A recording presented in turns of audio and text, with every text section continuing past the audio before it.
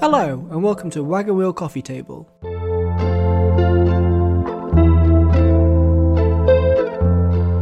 It's a film podcast.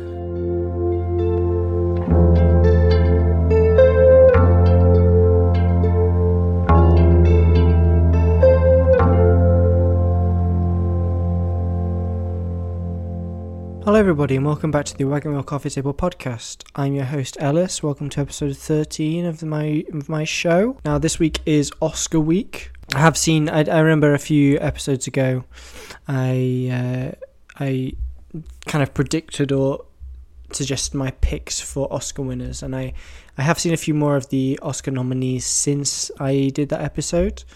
But I'm looking forward to see who wins the Oscar. I think every year I'm looking forward to see, even if I haven't seen all the films. But since that point, I've watched a few of them. I can't remember how much I'd seen when I suggested what films I think should win, but I know I hadn't seen many. But the last couple of weeks, I've seen, I know it's not nominated for Best Picture, but Guillermo del Toro's Pinocchio, All Quiet on the Western Front I watched Babylon, I watched The Fabelmans. Is that all I watched since then? Yeah, because I think by that point I'd seen Everything Everywhere All at Once. But yeah, I don't really know what my picks are, to be honest. I'm still kind of want to watch Tar and Aftersun and all these films. And Top Gun Maverick I really want to watch as well. But yeah, I really liked All Quiet on the Western Front. I've heard, I don't know if I haven't heard anything bad about the film, but I don't know, I was just looking into it and I think not everyone loves it, but I thought it was incredible. I thought it was harrowing, and it's a really good war film. I can't think of many better war films, even though I'm not a huge war film fan. I preferred it to 1917 and Saving Private Ryan. I think I preferred it to. But I prefer aspects of those two other films more than this one. But I think as a whole, I preferred All Quiet on the Western Front, because I think it encapsulates the idea of the romanticism behind war. So at the beginning, the boys are so excited to go to war, and then very, very quickly, literally as soon as they get there, it's revealed that war is horrific and it's gonna fuck you up. If you go to war, they're so excited about it, and they're so excited to get their uniform, and there's the horrible thing about someone else's name tag being in the thing in your suit and everything, and I think it encapsulates that well, and that's kind of very relevant to what my opinion on war and my understanding of modern war as well. I remember at school, people in my class, or people I knew of who wanted to join the army, and all these kinds of things. And I'm me thinking that do you just want to do that because you played Call of Duty, or a family member who went to Afghanistan or something like that? The people who spoke about wanting to join the army always spoke about it in an exciting way, in a very romanticized way. And I think some films have attributed to that. And I think honestly, I think some people will watch All Quiet on the Western Front and go, yeah, hell yeah, I'm going to go shoot some people. That's probably not true. But I think, as I was saying, All Quiet on the Western Front really encapsulated the idea of young men. Because, to be honest, it probably is young men who are more eager to join the army, I think, nowadays. Kind of the reality that they must face, probably at some point. And obviously modern warfare isn't as well, to be honest, I don't know, but I think it's the day-to-day, there's not trenches, it's not barbaric. No, it is, all war is barbaric, but yeah, there's not trenches and that kind of war. It's not trench warfare that is kind of happening in our society at the moment, but there are realities that people who go to war must face, I assume. I mean, I don't know, because obviously I've never been to war. I don't plan on going to war. But I remember, this is not what I plan to talk about, but I remember when there was a year, I can't remember what year it was, but it was when the Manchester bombings at Ariana Grande's concert was, and I think there was other bombings somewhere else. Was it in Paris or something? that happened like within like a short space of time or within the same year. Sorry if I'm getting this wrong. I haven't looked into this. It's just come top of my head right now. But I remember that happening, and I remember being quite scared that things were going to escalate. I think I was a teenager at the time. I remember being quite scared that things were going to escalate, and that, like, I don't know, because you're young and you're scared, you think, right, I'm going to be drafted. Like, I'm going to have no choice but to go to war, because what is the outcome of this? Like, these terrorists are on our, like, are blowing things up or killing people. Like, the answer that most governments have in the past and most people have is, right, let's go to war.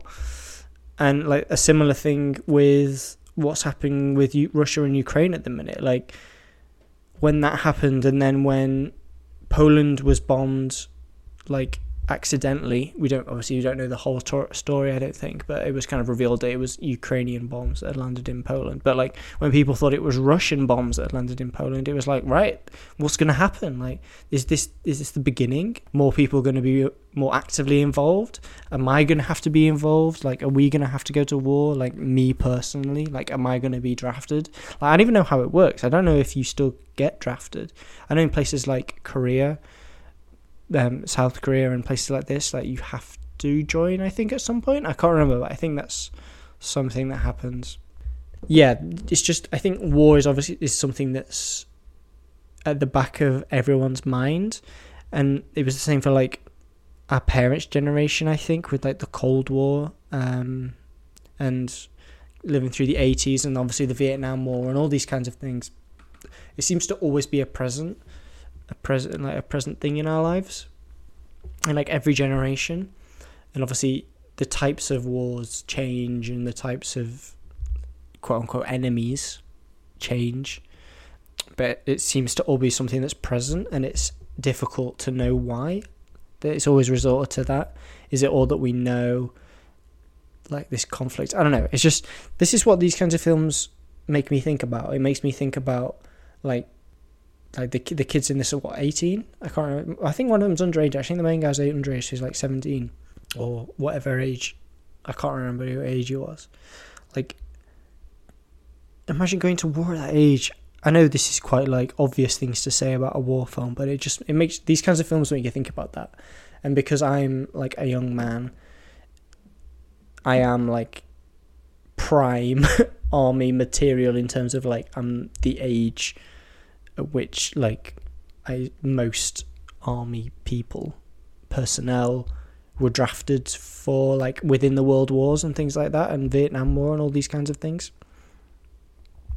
I don't know, it just gets you thinking about what would happen if this happened, and that this is happening obviously in like the Middle East and in Ukraine, and people are having to go to war. Like, people younger than me are having to fight, and it's just a scary prospect, and it makes you feel terrified that it could happen, but also, you know, thankful that it's not happening right now. Like, I'm not sat in my home worrying that a bomb's gonna hit or something like that, you know.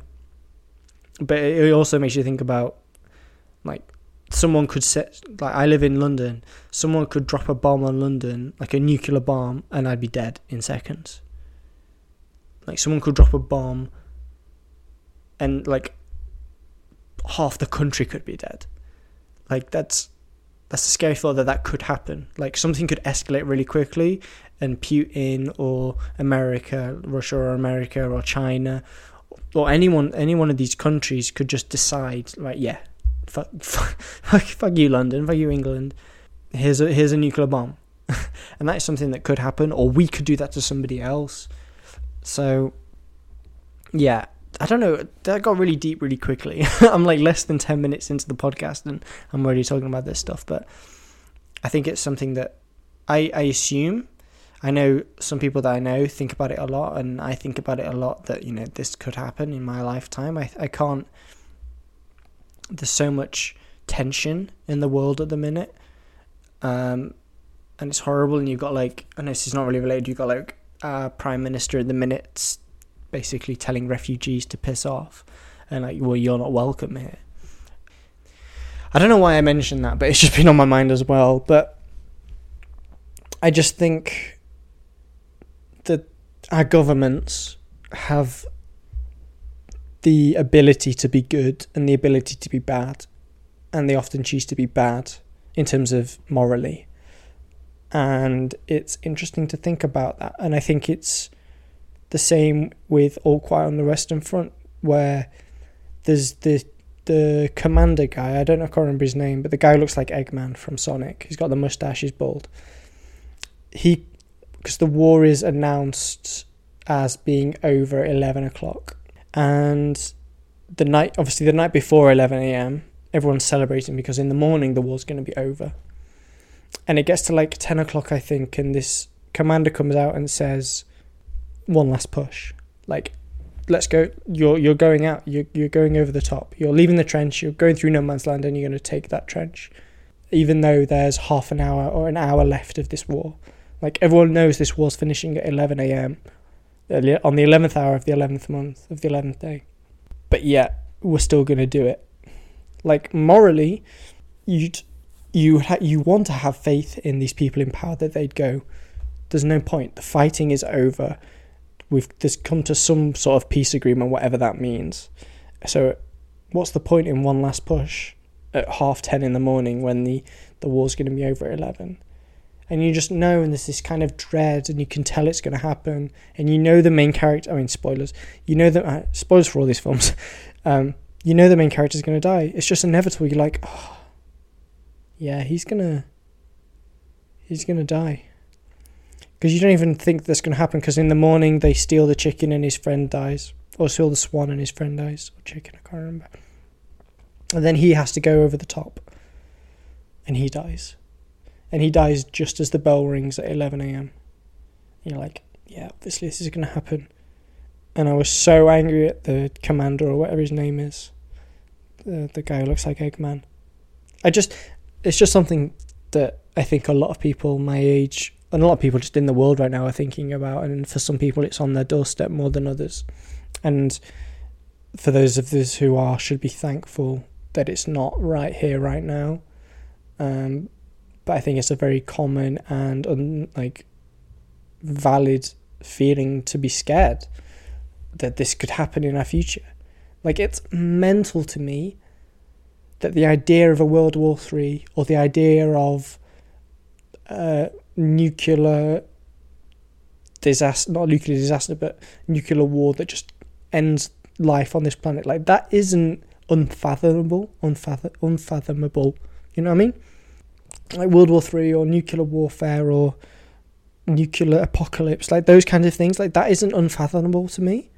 For some, and I don't think it is for many. I think it's like that for a lot of people, where that is a feasible thing that could happen, and that shouldn't be the case, and that's scary. And the people who decide that are shitty people. Like, Rishi Sunak has a say in whether that happens. Like, that's crazy. That's crazy. And obviously Rishi Sunak isn't as notorious as Vladimir Putin or North Korea or anything like that. But anyway, wow, I did not expect to be talking about nuclear warfare and the life finishing as we know it due to war this early in, especially this podcast. But to be honest, this week I was planning on watching Wings from 1927, which was the first Oscar Best Picture winner. And that's a lot about the First World War, and about fighter pilots in the First World War. It's a silent film. I think this is probably the first silent film I've watched. Well, I say I watched. I tried to watch it and I fell asleep twice. And I got to the intermission, because there was an intermission halfway through. About an hour in, there's an intermission with about an hour and a half left. And I'd already fallen asleep twice. I was quite tired. But it just wasn't holding me. And because it's a silent film, I haven't seen many silent films, if any. Like feature-length silent films. I don't think I've seen any apart from this, to be honest. I found it very hard to stay engaged, because if I look away, or if I kind of lose a bit of concentration, there's dialogue to kind of bring me back in with normal films. But with this, I had to really concentrate on what was happening, because there was no dialogue. and I had to like read the title cards and all this kind of thing. It's probably very Gen Z way of thinking about it, a way of viewing silent films. But I was watching, and what I was watching was interesting, and I was not necessarily enjoying it or not necessarily like entertained by it, but it was definitely interesting what I was watching. But I just couldn't stay with it, and that was a few days ago. And since then, I've watched a lot of films, which I'm going to talk about later. I basically watched most of the Scream films in that time. And then now I was going to watch the rest of Wings today, and I just couldn't face it. I was like, I've got an hour and a half left of this 2.5 hour long silent film, and I just can't face it. And I couldn't. I was like, because I'm telling myself, you decided to watch this for the podcast, you need to finish it. But I can't finish it. I'm sure it's good, and I'm sure I'd enjoy it. Like, I've seen shots and scenes from later on in the film that look incredibly riveting, like the long tracking shot through the people on tables and the duality of humanity, I think it's called, the scene. I think it's a famous scene in the film where he's confronted with the death of his friend. I don't know if he dies, to be honest, but like, incredibly impressive film. Like, now we're into it, I might as well talk about it. Like, what I saw was really impressive. Like, I don't know how they filmed this film, sorry. Like, the dog fights, a lot of it clearly is like a plane, people sat in the plane, just shot head on. It's on like a green screen or a projection or something, and they're just like pretending to be flying. But there's some like wide shots, and I'm just assuming they just got in a plane and shot another plane, like filmed another plane. But it's incredible. And like, they're doing like dive bombs and crashing and all this kind of thing, and it's very impressive. And obviously the shot that I was talking about, going through the tables, that's a very impressive shot. It's a huge feat of filmmaking endeavor. Like, it's really impressive. It's a really impressive film to watch, but I just couldn't be engaged by it. I couldn't engage in it. I couldn't be interested in it, and I really struggled. But what I watched was interesting. I just didn't finish it. I couldn't finish it, and I had so much more to do this week that I just couldn't finish it. But from what I saw, it was really interesting, and it won the first ever Best Picture. You know, it's the Oscars this week, so I just thought I'd try and watch the first ever, and I probably will finish it at some point, but I'm not going to finish this week, and this episode of the podcast needs to come out this week, so I just thought I'd at least talk about the film, because that's what I plan to do this week, and just say what I thought. And that's because I haven't finished the film. I don't have much to say, but it's a long film, and I just couldn't face it. But instead, I've spoken about it for the whole of 5 minutes. Maybe I should give it a little bit more credit than that. But I can't. There's actually another impressive shot at the beginning where one of the friends is with the woman who they're both in love with on the swing. And they're swinging. And in the background, and like the camera seems to be attached with the swing. And in the background, a car approaches with the other best friend who's in love with this girl as well. The car approaches, and I just think, oh, that's a projection in the background, because it's a very complex shot. That's just a projection in the background, and they're pretending to react to the car approaching in the background. But then she gets off the swing and goes to hug him, or goes to say hello. It's like, how did they do that? There's just so much stuff in this film where I'm like, how on earth did they do that? It's really impressive, really, really impressive. I'm glad I'm at least aware and have seen some of it, and I hope that I finish it at some point. But as I say, this week just wasn't the week for it. But I do recommend people seeing it. It because it's the first ever Best Picture winner, and because I'm like interested, even though like fundamentally I probably disagree with the Oscars in terms of like they're just self-congratulatory, like, aren't we amazing? Let's have a big party to celebrate how cool we are thing. But they do seem important, and I do care who wins, and I do care who gets the silly little golden statue of a man called Oscar. I don't know. So Wings feels like an important film, and and I feel like it's important to watch it, you know. And it's not a film. It's a film that seems deserving of an Oscar win as well, like the direction and the ambitiousness of the film and the complexity of the acting and the directing and all that kind of things. it seems Oscar worthy, even though it's the first one. So obviously you had not, back then there was nothing to compare it to, but right now you watch it and you're like, oh yeah, I can see why this won an Oscar. I actually want to talk about for a bit why the Oscars, well, not for a bit, it's probably going to last a couple of minutes. Anyway, I actually want to talk about for a bit why the Oscars began. Now, I just assumed it was kind of, as I say, like a self-congratulatory, oh my God, I can't speak, self-congratulatory thing where it was like, let's celebrate each other, let's, all these like elite, you know, Hollywood stars, let's all get together and have a party and just, you know, congratulate each other and pat ourselves and each other on the back because we've done such a good job in being artists or whatever. But what I actually discovered, I mean, obviously I didn't do the discovering, I Googled it, and I think I heard actually Rob McElhenney talk about it on the Always Sunny podcast, but also I did some digging into it as well. But basically,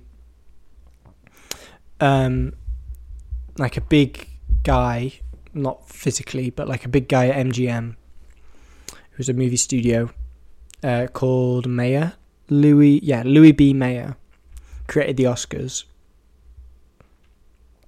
And he did so because, like, student construction unions, like, began forming. So people began to unionize and kind of band together against studios and try and, like, get more money and those kinds of things. So this guy, and I'm sure more people, had the idea of creating the Oscars, which was basically creating a competitive nature to the film industry.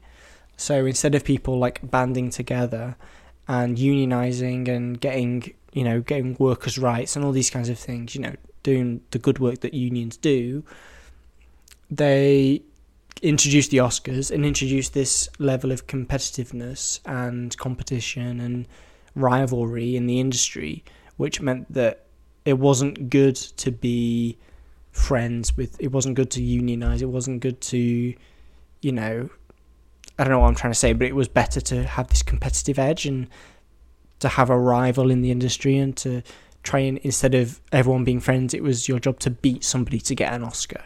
You know, I'm going to do better directing than you, and like, haha, I won, you lost, I'm the best. Like, there's that, and in doing that, obviously, there are actors' unions and all that kind of thing, but it's kind of interesting to think about that the Oscars, I just assumed it was, as I say, born out of patting people on the back and patting themselves on the back, but it was actually born out of the idea of trying to squash unions and create a competitive atmosphere in the film industry. And I think it's really interesting that that's what it was born out of, and it kind of probably is still that. I think, I mean, probably the actors within, you know, every speech is like, I can't believe I was nominated along these other amazing actors and these other amazing artists and things like that. So it's definitely moved away from that thing, but I think the Oscars definitely does, and award shows in general, definitely, like, it pits people against each other, and it pits the audience against other audience members. Like, someone might be, I Want Everything Everywhere All at Once to win, and someone else might be, actually Tar should win. Someone else might be, actually Women Talking should win. Actually Avatar should win. And although these kind of debates are harmless, it is a debate and it is conflict. So it's obviously not like a horrible conflict and things like that, but it's division. It gives people a reason to argue. It gives people a reason to debate, which isn't necessarily a bad thing. I think debate and argument is good and sometimes enjoyable when it comes to films, and it's what, like, a lot of film podcasts do, and a lot of critics do, and film reviewers and people in the industry do it. Like, they talk about what their favourite film is, or which film should win the Oscar and the Golden Globe, and it's to do with like TV shows, and there's obviously the Emmys and the Tonys for plays and stuff like that, for theatre.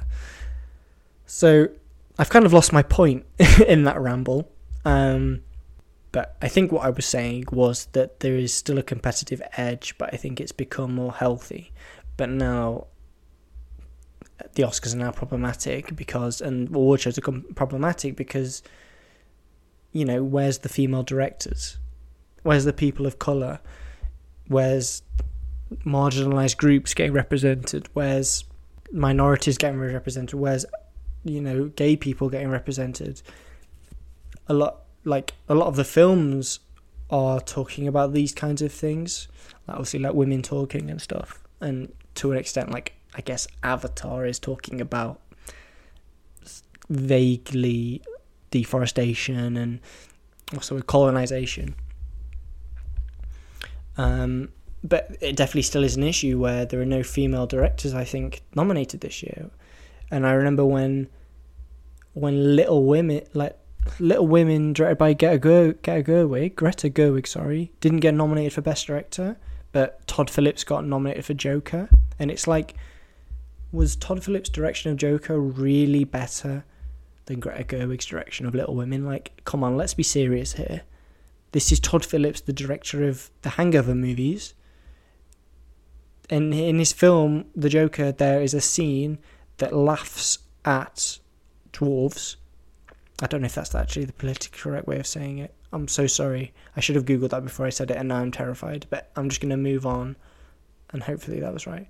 But obviously, there's a scene that makes fun of those kinds of people, and I was quite, not horrified, but I was quite really? Are we making a joke about this? It just reminded me that this was the same director as The Hangover. A famously, what I would consider, it's not exactly it's a fun film, it's a stupid film, but there's a lot in there that isn't of what I think is okay. And you're telling me that that's better than Little Women? That was better directed than Little Women? But this is the point, why does it matter? I liked Little Women more than I liked the Joker. Why do I care that the Joker got nominated and Little Women didn't for Best Director? Why do I care? This is a debate that I can have with my friend, but I don't know. I don't know why I got into that subject. But I'm just going to stop talking about the Oscars now. And I'm going to quickly move on to just the last thing I want to talk about this week. This has been a bit of an all over the place episode. There hasn't been really anything specific I was going to talk about, but I watched a lot of the Scream movies this week. So over last Halloween, I watched Scream 1 and 2. And then this week, I watched 3 and 4. And then I watched a double bill of 5 and 6, because 6 came out this week. I watched a double bill of 5 and 6 with my friend who's a really big Scream fan. And obviously, they're not really horror films. I don't really like horror films that much. And these are kind of they aren't really scary, but they are enjoyably thriller and enjoyably gory and enjoyably jump scary, I guess. They don't really jump to scream, but they're kind of jump scary. But they're really enjoyable films. And they're my friends, Jim, actually, you guys know Jim, he was in the second episode of the podcast, but he's a really big Scream fan. So obviously, if someone is such a huge fan of a franchise, that kind of intrigues you and thinks, oh, there must be something to this. So obviously, over Halloween last year, I watched the first 2 and really enjoyed them. And kind of enjoyed the first one a lot more than I enjoyed the second one, but I still had a good time with the second one. I was but it's kind of it's like watching, I guess, any horror film, to be honest, where it's I guess this is doing what it needs to do. It's not amazing, but it's enjoyable and thrilling to watch. So it's doing its job. It's doing what it set out to do. So I didn't watch 3 and 4 or 5. I didn't watch 3, 4 or 5. But obviously the double bill's coming out, and Jim wants to watch, so I was I'll watch it with you, but I haven't seen 3 and 4, so I need to watch 3 and 4. So this week I did my own double bill of 3 and 4 at home. And 3 is probably my least favourite. I didn't really like it. Me and Jim have a similar kind of opinion where I don't really like the secret brother angle. And I don't know why, but that one seemed to have less gore and less what makes Scream great, and which is why I didn't really like it. And why I preferred the rest of them. And I actually don't know what the general public think are the best ones, to be honest. But I did like 4 as well. I assume people don't like 4. I assume, I don't know this for exactly, but I just assume that a lot of people don't like 4 and 5 because they're kind of like half reboots and stuff. But anyway, so I watched 3 and 4, and then I watched 5 and 6. And I really enjoy all of them. Like, they're really enjoyable films. It's a really enjoyable franchise. And like the meta-ness of it all, I think for some people it would get annoying. But for me, I'm like, yeah, let's really lean into the meta-ness of it. It's like you roll your eyes in a good way, you know? And some are more forgettable than others. Like, to be honest, I can't remember much about Scream 2. I can remember a lot about Scream 1. And I watched that at similar times I watched Scream 2, and I can't remember Scream 2. And then Scream 3, I didn't really enjoy that. Well, I enjoyed it, but it wasn't amazing. And then I really enjoyed 4, 5, and 6. And obviously, like, 5 and 6 were ones that I watched in the cinema, and I hadn't seen any of the others in the cinema. I don't know what I want to say about them. I guess, like, obviously, I'm assuming people who are fans of the Scream franchise have seen them all. Maybe not the newest one, because it's only just come out. In fact, it comes out today, or yesterday. But yeah, I think it's interesting to go into a film that kind of self-references itself and has a film within a film. Like the Stab franchise within the Scream films is really funny and like gives you clues to what's going to happen in the film, and you're always trying to figure out who the killer is, but you're always wrong. Like, which film was it? So what I really liked about Scream 5, which came out in last year, 2022. So obviously I work in a cinema, and what I really liked about Scream 5 was that I'd walk into the screen, and I saw some spoilers while I was working at the cinema. So I saw Dewey's death, and I saw the reveal of the love interest being the killer. And even though I knew that, I convinced myself that Dewey didn't really die. And while I was watching Scream 5 properly for the first time this week in the cinema, the love interest was so charming, like the actor was so charming and did such a good job, I convinced myself whilst watching Scream 5 that, oh, I must have been mistaken because he's not the killer, because he's so charming and so nice, like how could he be the killer? And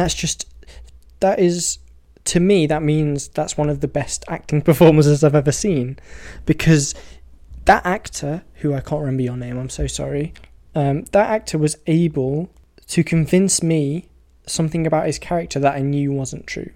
So I'd seen that he was the killer, or one of the killers. But yeah, I was watching the film and I was like, no, he can't be. He's so charming, he can't be. Oh, Jack Quaid. I think he's a Nepo baby, but we won't talk about that. So yeah, to me, that's one of the best performances of all time, because he was so charming and so good in that role that he was able to convince me that he wasn't the killer, even though I knew he was the killer. That's so impressive. And I've got a new hot take. Like, if anyone asked me, what's your film hot take, I'd be like, Jack Quaid in Scream 5 is the greatest on-screen performance of all time. I can say that now. That's going to be my hot take from now on. I can't remember what was my hot take from before. I think a hot take that I used to go to, like, no one asked me for my hot take, but like if someone was to, I think mine before would be like, The Notebook's not very good. I stand by that. Jack Nicholson isn't a good actor. That's my hot take. Well, he's a good actor, but I don't think he's as good as everyone says. That's another hot take that I have. So I have these like things that I have in like my holster if someone asks me for a hot take, and a lot of people would it's meant to be things that like a lot of people disagree with, and I don't really like the hot take culture. I see it a lot with football and punditry in football and opinions on Twitter and opinions on football media on YouTube, that like hot take culture is something that's rife within that industry. And I probably haven't seen it as much in the film industry, to be honest, but I don't really like hot take culture is what I'm trying to say. However, I do have ones that like I have ready if someone would still ask me, but I don't know who would ask me. But as I say, like, obviously about The Notebook and Jack Nicholson, this is a new one where I can be like, I guess this one's more of a positive one where I'm like, this actor gave an incredible performance and no one's talking about it. And obviously, I would assume that Scream fans talk about it, or appreciated it at least. But I just had such a reaction to that performance, again, I'm going to say it again, like, I knew he was the killer, but during the film, he was so charming and so good in that role that I convinced myself that he wasn't the killer. And then when he was revealed, I was like, you idiot. You were tricked by a charming white man. What are you doing? But anyway, that just made me really like Scream 5. It made me really like Scream 5 because I was like, he got me. Well done. You made me like this film way more than I probably would have if that didn't happen. But yeah, I mean, that's kind of all I'm going to say. I just spent however long talking about Jack Quaid, but yeah, the Scream films, I'm really glad that I watched them, and it's kind of, I've watched all of them now and they're really good, and I'm glad I watched all of them. It feels good to kind of watch a whole franchise, especially in a week. Like, my last 4 entries on Letterboxd have been Scream 3, 4, 5 and 6, and it's been a really fun week. Like, they're really fun films. Like, I think a lot of people, I don't know, I actually don't know this for a fact, but what I assume is a lot of people don't watch them because they think they're horror films.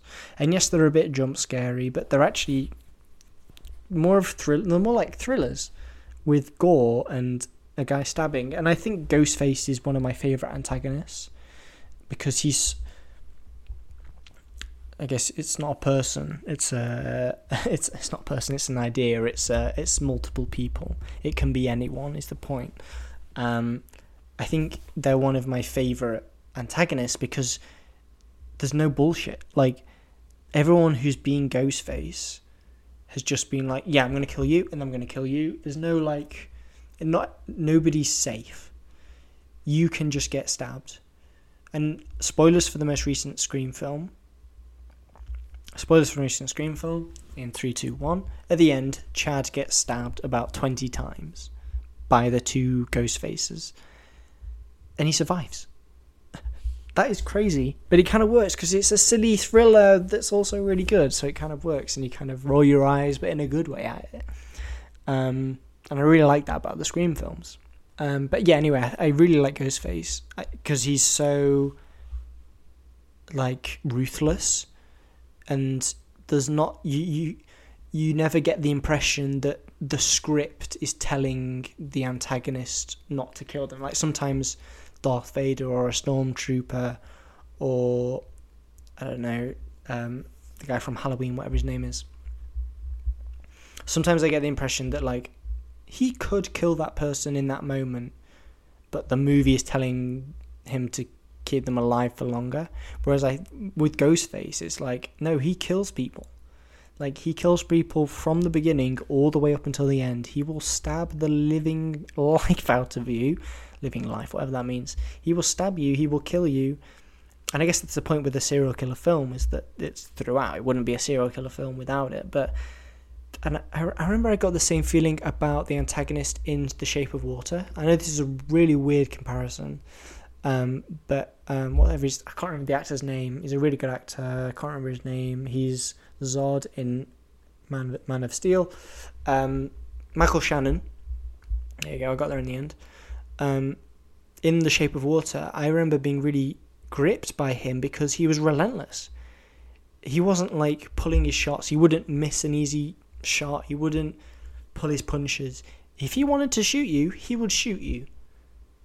You don't have plot armor with Michael Shannon in the Shape of Water, and that's a good way of putting it. There is no plot armor when it comes to Ghostface, unless you're Sydney, because they talk about that in the film, that she's the main character, so she has to survive, and because it's such a meta film, it plays into the story that she can't die, and it's probably going to happen with I can't remember her name, but Jenna Ortega and the other actress, I'm really sorry, I can't remember your name. It might happen with these two, but I really like where they're going with the Scream franchise, actually. Like, they're 6 films in, and it's feeling really fresh because they've, like, rebooted it. What do they call it? A requel. It's really interesting that these 2 central characters are actually as damaged and as serial killery that's a word, as Ghostface. Like, they could be Ghostface. And I know it's like a theory online that Sydney's going to come back and be Ghostface. And it's a bit of a stupid theory and not one that I would like. But I could see these girls being Ghostface, you know. They hint at it in Scream 6 that, like, obviously she's Billy Loomis's daughter. She's Billy Loomis's daughter. Like, that must have an effect, and she seems to enjoy killing people. And I know Sydney and Gale and everyone has that too, but it seems different with the new cast of characters. And to be honest, I hadn't even talked about Sydney, Gale, and Dewey at any point really in this podcast. Sorry, I'm not a huge Gale fan. I definitely preferred her in the old ones than I do in the new ones. I really like Dewey. I don't think Thingy Arquette is an amazing actor, but I really like him. He's really like goofy. He's a real goofball and a really silly guy, but he's the hero. He kicks ass, you know. He's like this goofball guy, but when it comes to it, he's the bravest man in the room, and I love him for that. And obviously, Sydney is the best protagonist, and it's sad that she wasn't in the most recent one. And they kind of use a plot point and why, then the plot point to why makes sense, I guess. But it's sad that she's not in the newest one, and the studio should respect her more because she is the main protagonist of this very beloved and consistently good franchise, and they should respect her more. And that's my piece on it. But yeah, I think that's all I'm going to say on the Scream films. But they are really good. If you haven't seen them, please do. Even if you think you're going to be too scared, I promise you, actually I can't promise you that you won't be scared, but I think that some people, and me in particular, have avoided the Scream films because I thought I'd be too scared. But having watched the first two last year, I knew that wasn't the case, that they were manageable. And then I haven't really been scared at all at the last 4 that I've watched this week. Like, they are gruesome and they are like squeamish. They like make you squeamish, but they're really good films. And it's impressive that there are 6 of them, and all of them are watchable, first of all, and all of them have redeeming qualities. Like, Scream 3 is probably my least favourite, but it's still a good film. I would still rewatch that film. It's still enjoyable, you know? But yeah, that's all I'm going to say on the Scream films, and that's all I'm going to say for this episode of the Wagon Wheel Coffee Table podcast, I think. Thank you so much for listening. I think we're over 100 downloads at the minute. We're getting there. People seem to be enjoying it. I appreciate people are listening. I know I say this every week, but hopefully more, like, I get more guests on. Next week, I think I'm going to do Jurassic Park next week, because 65, starring Adam Driver's coming out this week, and I kind of want to watch that. It looks good, and I'm a sucker for dinosaurs.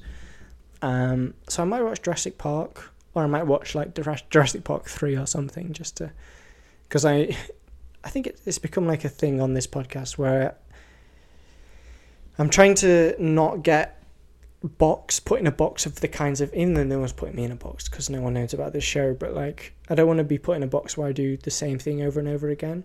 Like, the last few episodes have been kids films, or like films that from my childhood or from people's childhood, and I kind of want to switch it up a little bit and like move away from that for a bit. But Jurassic Park is a film that I loved as a kid, so it kind of goes both ways. But I hope people enjoyed this episode of the show. I hope people are enjoying the podcast in general. If you are, leave a rating, leave a review, and thank you so much for listening. You'll hear me next week.